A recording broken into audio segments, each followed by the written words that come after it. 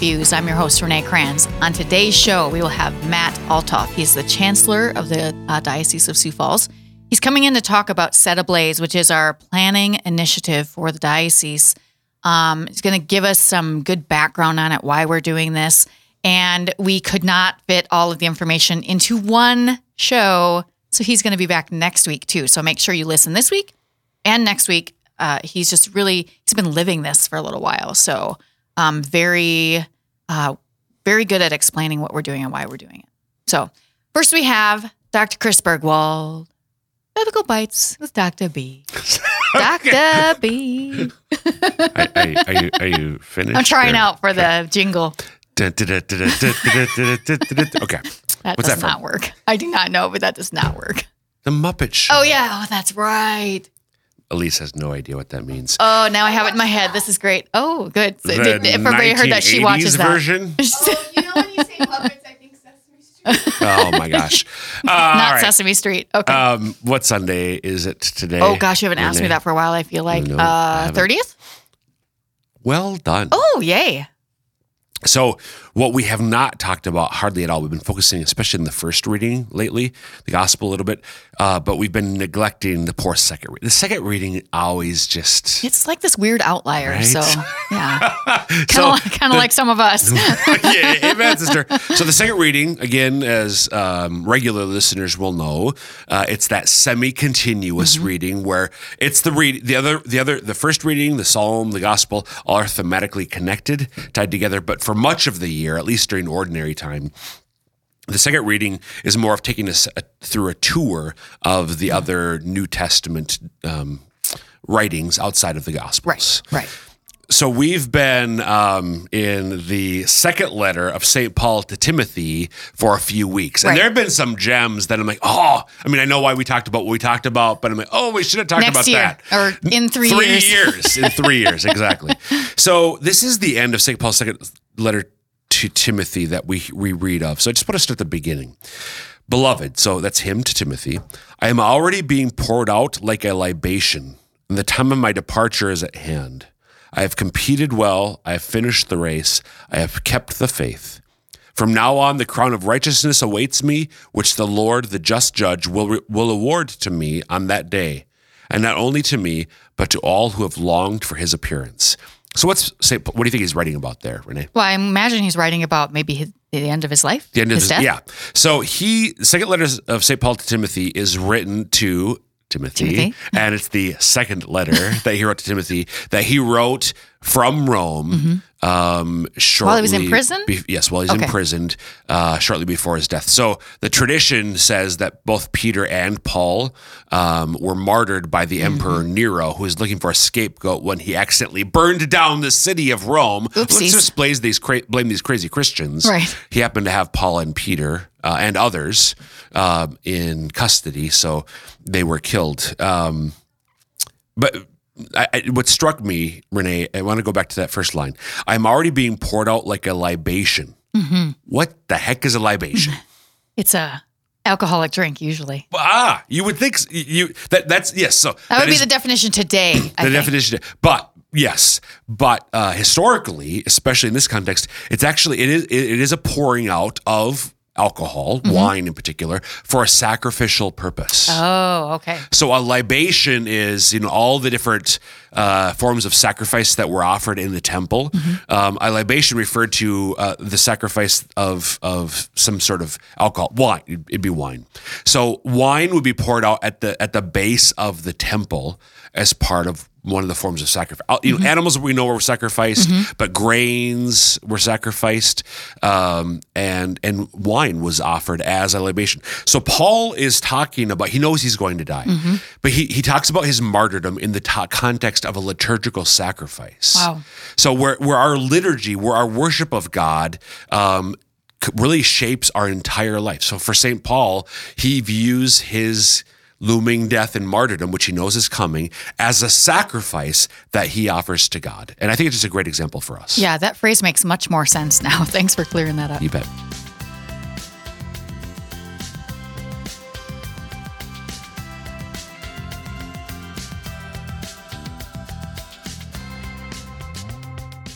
In the studio with me today, I have Matt Althoff, who is the Chancellor of the Diocese of Sioux Falls. Thanks for coming in, Matt. It's a privilege to be here, Renee. Thanks for appreciate inviting it. me. You haven't been back for a while. I looked, and it was like last year, about this time, that you were in talking about pastoral planning. And unbeknownst to us at the time, now you're in again a year later talking about something very similar that is going to lead to more of that. So I'm a resource to be used very sparingly. So only once a year. yeah, there you go. So we wanted to bring Matt in to talk about Set Ablaze, which is a planning initiative for the diocese to help us rethink the structure of our parishes in the diocese and how we can better serve the Catholics in the diocese and our priests as well. So, Matt, can you just start with telling us what is Set Ablaze and why are we doing this? Set Ablaze is a thematic term, an expression we can all use to describe an initiative that Bishop DeGroot has undertaken at the encouragement of so many, and most importantly, at the acknowledgement that there are things happening in our midst that are having an adverse effect on the way we encounter church. By that we mean culture. By that we mean limited numbers of clergy or ordained priests. By that we mean the limited number of people. A lot of that comprises the why. Right. We're doing this initiative. Set Ablaze is also defined by a what. We hope to create a new structure, as you referred to it, how our parishes and our physical churches are orientated and administered around one another. They are always resourced by priests, so it's in collaboration between a particular collection of churches and a particular numbers of priests that are going to be ministering in that area. And we do so with the hope that we can create a stable structure, meaning that we won't be just trying to fill slots. We hope to create a mechanism by which the bishop can, with confidence, feel as though we can stay in this structure for 10 years, this arrangement. When I emphasize Set Ablaze is very much aligned to recent instruction that came from the Holy Father, the Congregation for Clergy. This is not a phenomenon that's new. Pastoral planning is something our own diocese has been through. I had the privilege of working under Bishop Swain as we implemented many, many mergers. Many years ago, 2014 was the vast majority of those mergers. The Holy See has actually emphasized that in that model, the consultation was done, and then there was a decision made and it was fully implemented. Right. The paradigm has really shifted thanks to the introduction of the Holy See.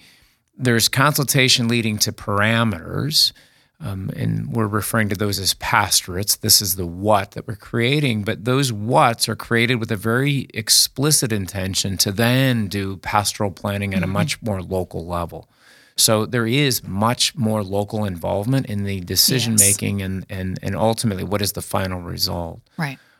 So the what is described in a very macro level with the full expectation and understanding that at the micro level, the what will become described very differently from one pastorate to the next. Right.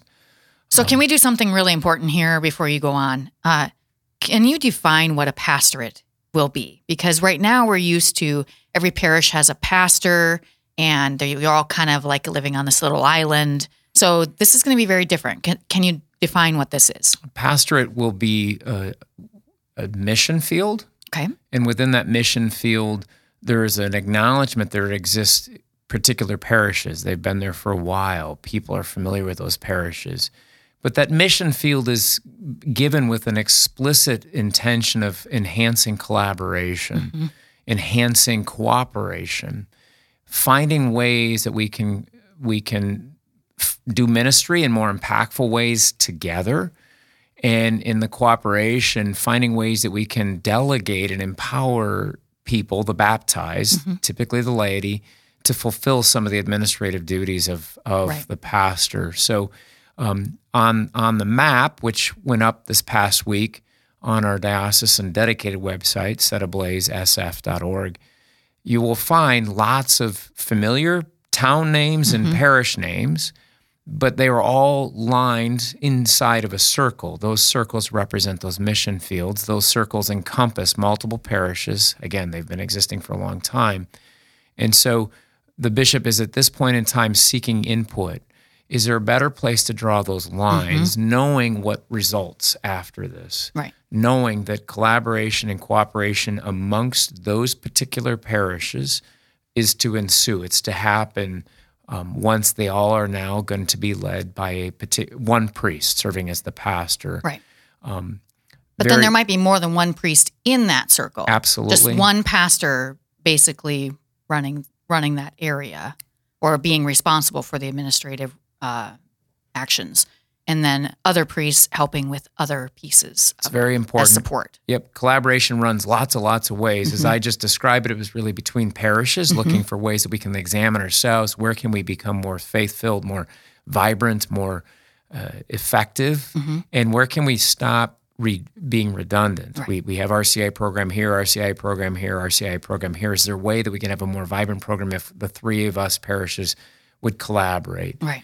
But collaboration also runs with our clergy. What we find in our current model, where we do create a parish as equidistantly as we can, that was a big important aspect. The last round of planning was equal access or access to the sacraments.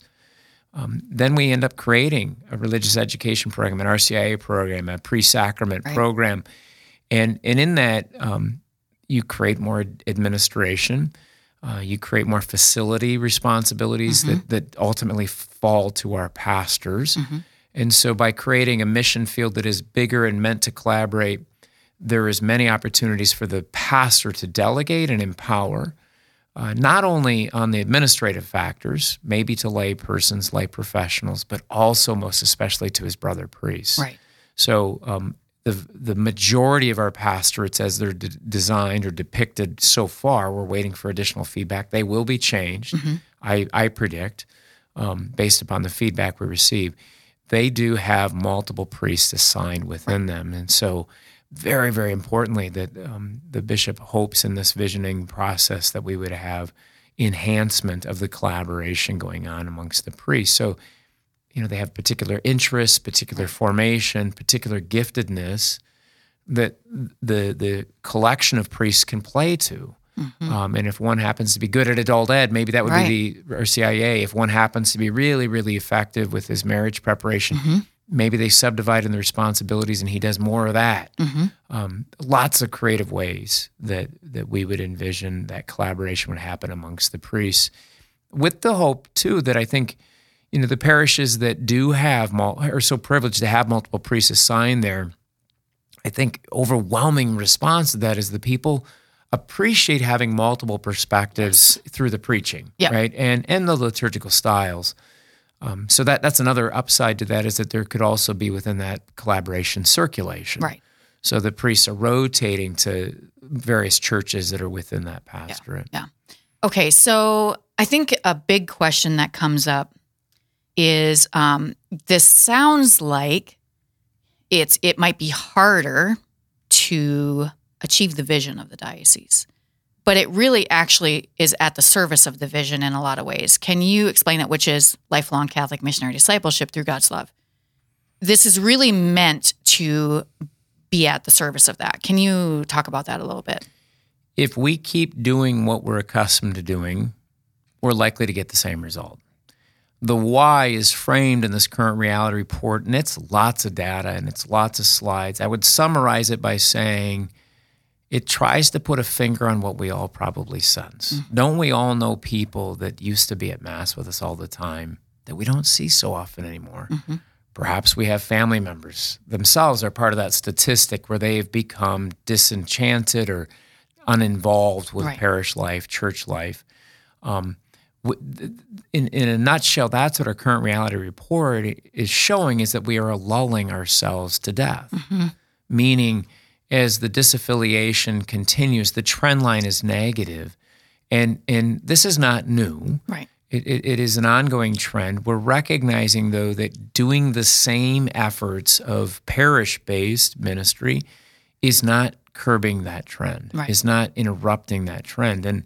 And so Set Ablaze is very intentionally gives us a freedom to do this in a radical way, to go about church ministry in a newfound way with the hope that we might more effectively achieve the vision that you're right. It is the governing factor. Our ambition is no different than the same. It was sort of given to us as Catholics in Eastern South Dakota thanks to the enlightened or the inspired vision that Bishop DeGrood received very shortly after arriving here. In the midst of COVID, that God placed it on his heart, and he's been unwavering in that, and his desire to lead us to a vision of all Catholics living as lifelong Catholics, living as missionary disciples.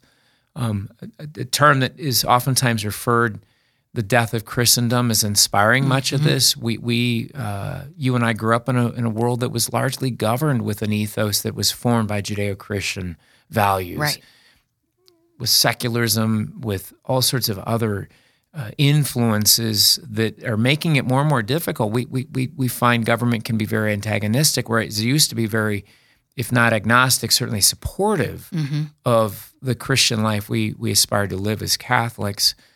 And now we find, and we find this in corporate America, wokeism.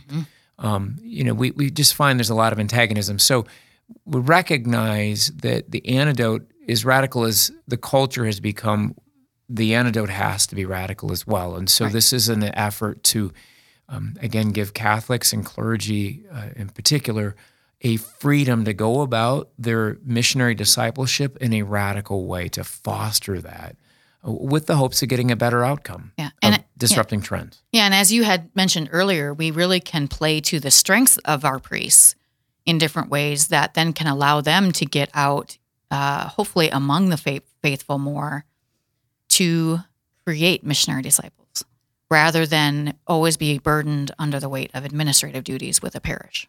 Yeah, and I think we all recognize that when we are doing something that we not only enjoy and we have passion for, but we have experience in and we're good at, it's a sign that God has given us a particular giftedness. And when we're doing those things, we tend to be healthier, happy, and holy. Right? I mean, that's pretty intuitive to us, pretty elementary. But at the same time, when we look at our current paradigm, our current model, Father tends to have to be the expert of the roof, tends to be the expert of the sound system, tends to have to be the HVAC expert, in addition to the employer, the boss, because he's got staff. He tends to have to be the best person to pick out who's the volunteer to do, this project in the parish, this parish dinner, who's going to lead this, or who's going to be this religious education instructor. And I'm speaking for effect, obviously, with a very broad brush stroke. But the reality is not everybody can have all that giftedness of being an impassioned preacher, a great liturgist, an amazing pastoral counsel being provided in very tender moments, very difficult moments in the lives of the faithful.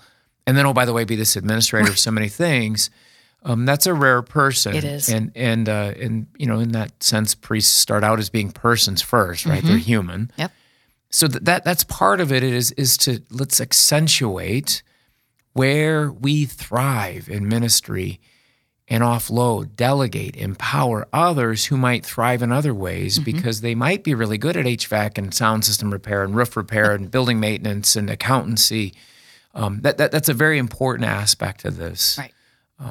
That we flourish when we are utilizing the gifts God has given us to in service to the church. Right.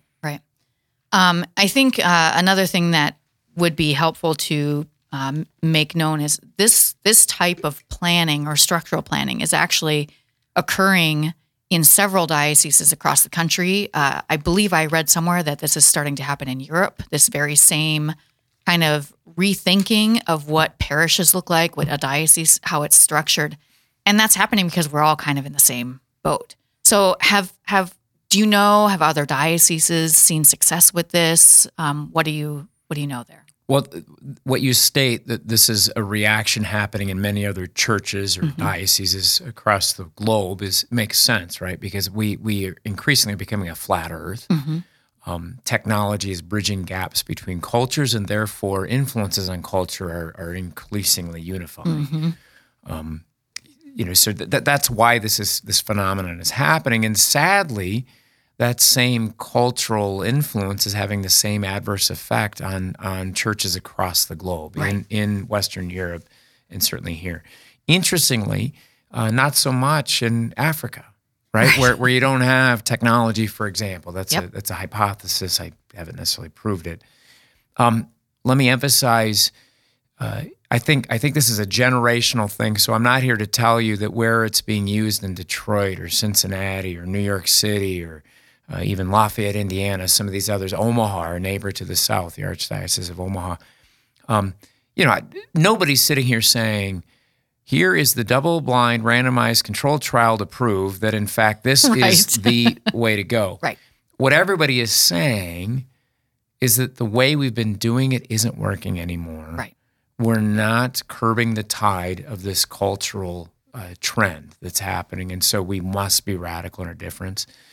We certainly can go back to the apostolic mission of the Acts of the Apostles. Mm-hmm. I mean, those 12 weren't sent out 2 by 2 by our Lord in the Great Commissioning with 7 finance council members, with a physical church that was A DRE. meticulously decorated. And, the reality is that there is this idea that there is that proof in the pudding, and that's not necessarily how the church has benefited from the physical church being an evangelistic tool. It's a very powerful evangelistic tool, but all that human infrastructure and physical infrastructure certainly has its limits, and we have to be guarded in that, because as Christendom leaves, they're not going to come to the church, Right. right? We are reliant on missionary disciples to bring the gospel through their personal witness and through their willingness to raise this. I believe in Jesus. I see the works of the Holy Spirit in my life, and let me tell you how. That sort of volunteering, that's going to happen more at coffee shops and at ball games and at book clubs than it is going to happen in the physical church, because as we see our mass attendance rates, they're not coming. Right. Right? We have such a decline, and that particular statistic is just one. And that isn't very revealing, because yes, Sunday Mass is the source and summit, but when we think about what transpires in that hour, it's orientation towards God, but it isn't necessarily application at all times of what I'm doing in the Monday through Friday, Exactly. right? Yeah. So it is that personal witness. Missionary discipleship is what must be the antidote to this cultural shift.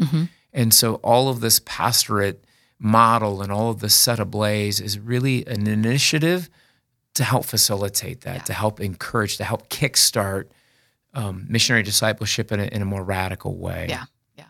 Very well said. I knew we were going to run out of time fast. So what I would really like to do, I want to ask you one more question before we go, but I think what we should do is maybe have you back again next week to talk some more specifics about some of the things that are happening. So there's going to be a lot of questions out there. And while we have lots of things on the Set Ablaze website that can help people, sometimes it's good to hear it from a live person, even if it is on the radio. And does have to be from the chancellor. Well, you actually speak about it very well. We've been living it for a little while. So the question I want you to answer real quick before we go, if you could. So a lot of people are right now, we've put the maps out as they currently stand, and we want input from them. And so we're starting to get some feedback from that. Why is it important to look at the current reality report before you look at the maps? Well, if we look at those maps and offer feedback with only the context of what I'm familiar with in my experience with parish, we're missing the point, because those maps don't make sense. Right. They if you look at those maps from the paradigm of what we've grown up with a parish model, we will absolutely be killing priests in a heartbeat. Yes. Right. What is being asked of one priest to be the pastor of all those churches is inhumane. Right. We should probably be sent to get help, emotional, psychological help, examination, whatever. Right. And so that's why the current reality report is that it really emphasizes the fact that if we keep doing the same thing, we're going to get the same result. And it's the results that the current reality report is compelling us to do. So admittedly, the map, there's a missing gap that we've had a difficult time sort of explaining fully in a way that is digestible. We're going to have to experience it. I'm absolutely convinced. But the gap is going about ministry in a different way, leads to this new pastorate model, leads to now that circle on a map makes sense. And I want to be very clear. We're not saying that is the circle. Maybe the line is drawn in a different way. Right. we very much invite those particular feedbacks from all Catholics living in the diocese. And, the pastorates have conventions, they have numbers, and of course they have place names. So I think you should revise pastorate number 25 to include this parish, X the parish, or send this parish to that pastorate. Right. That sort of constructive feedback is super welcome, super appreciated. And really helpful. Very, very helpful to us. It is, there have already been, we're categorizing this through the multiple levels of consultation that have gone on with almost exclusively the clergy thus far. We have well over a dozen modifications that have happened. One of our sister archdioceses that have been through this through the same consultancy group we have, they had 27 modifications to their model after it went out to the laity, after the people provided public feedback. So it really does matter. It does matter, but to your question, the current reality is, again, if you only look at that because Father is in charge of our church and everything, he's the CEO and everything goes through him and he makes all the decisions, the paradigm through which many of us have operated, and there's nothing wrong with that. It's just the culture's shifting, and if the numbers of priests that we had wasn't an issue, I don't think we'd be doing this. Right. But we have to take in all these variables that we do have a finite number of priests. We do have realities where priests aren't able to achieve healthy, happy, and holy when all that workload falls to their shoulders. We recognize that the baptized have a place in the church's ministry, a very important place in the evangelistic mission of the church. So it's all those factors that go into the current reality report, or that the current reality is perhaps revealing the need to do, is probably a better way of saying it. That lens is what informs how you give feedback on the pastorate model. Right. So it's really important. So I really encourage you to look through that current reality report, which is at the website setablazesf.org. And I want to make sure I give you the full name of because I love the full name of this. It's Set Ablaze, Unleash the Fire of the Holy Spirit. We want to be able to unleash that love of the Holy Spirit, our faith, to the rest of the world, and to both our Catholics who aren't going to church so much anymore and those who maybe aren't even Catholic right now. So I hope it's something that we can really come together on. Matt, I'm going to end us here, but I hope you'll come back next week and we can dive into this a little bit more to help people really wrap their arms around it. Thank you, Renee. Yeah, thanks, Matt. Appreciate it. All right, if you haven't found us already on social media, you can find us at Facebook, Twitter, Instagram, YouTube, and Rumble now at SF Diocese. And of course, you can always find us at sfcatholic.org anytime. That's it for us today. Hope you'll join us again next week for more Catholic Views.